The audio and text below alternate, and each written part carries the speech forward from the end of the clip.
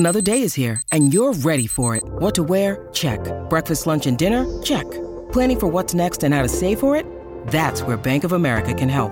For your financial to-dos, Bank of America has experts ready to help get you closer to your goals. Get started at one of our local financial centers or 24/7 in our mobile banking app.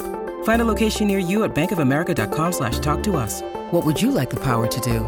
Mobile banking requires downloading the app and is only available for select devices. Message and data rates may apply. Bank of America N.A., member FDIC. SEN Sport Update. Hi there, it's Amy Drew with the latest in sport for Car Sales, everything you auto know. Renaming the Premiership Cup after Ron Barassi is among the ways the AFL is considering honouring the Australian sporting icon, who will be farewelled at a state funeral in Victoria. Essendon utility Kane Baldwin will remain in the red and black until at least the end of 2024 after signing a new one-year deal. In NRL, Nathan Cleary has been cleared of any serious injury to his finger after a training mishap, with the Panthers confident he'll be right for Friday's preliminary final with Melbourne.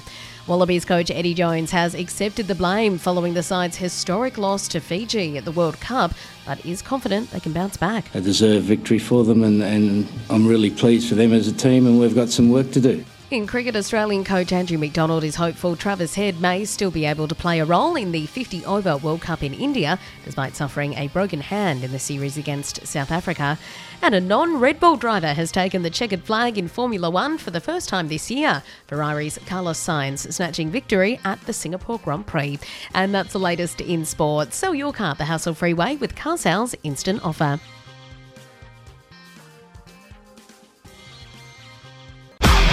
SEN Sport Update.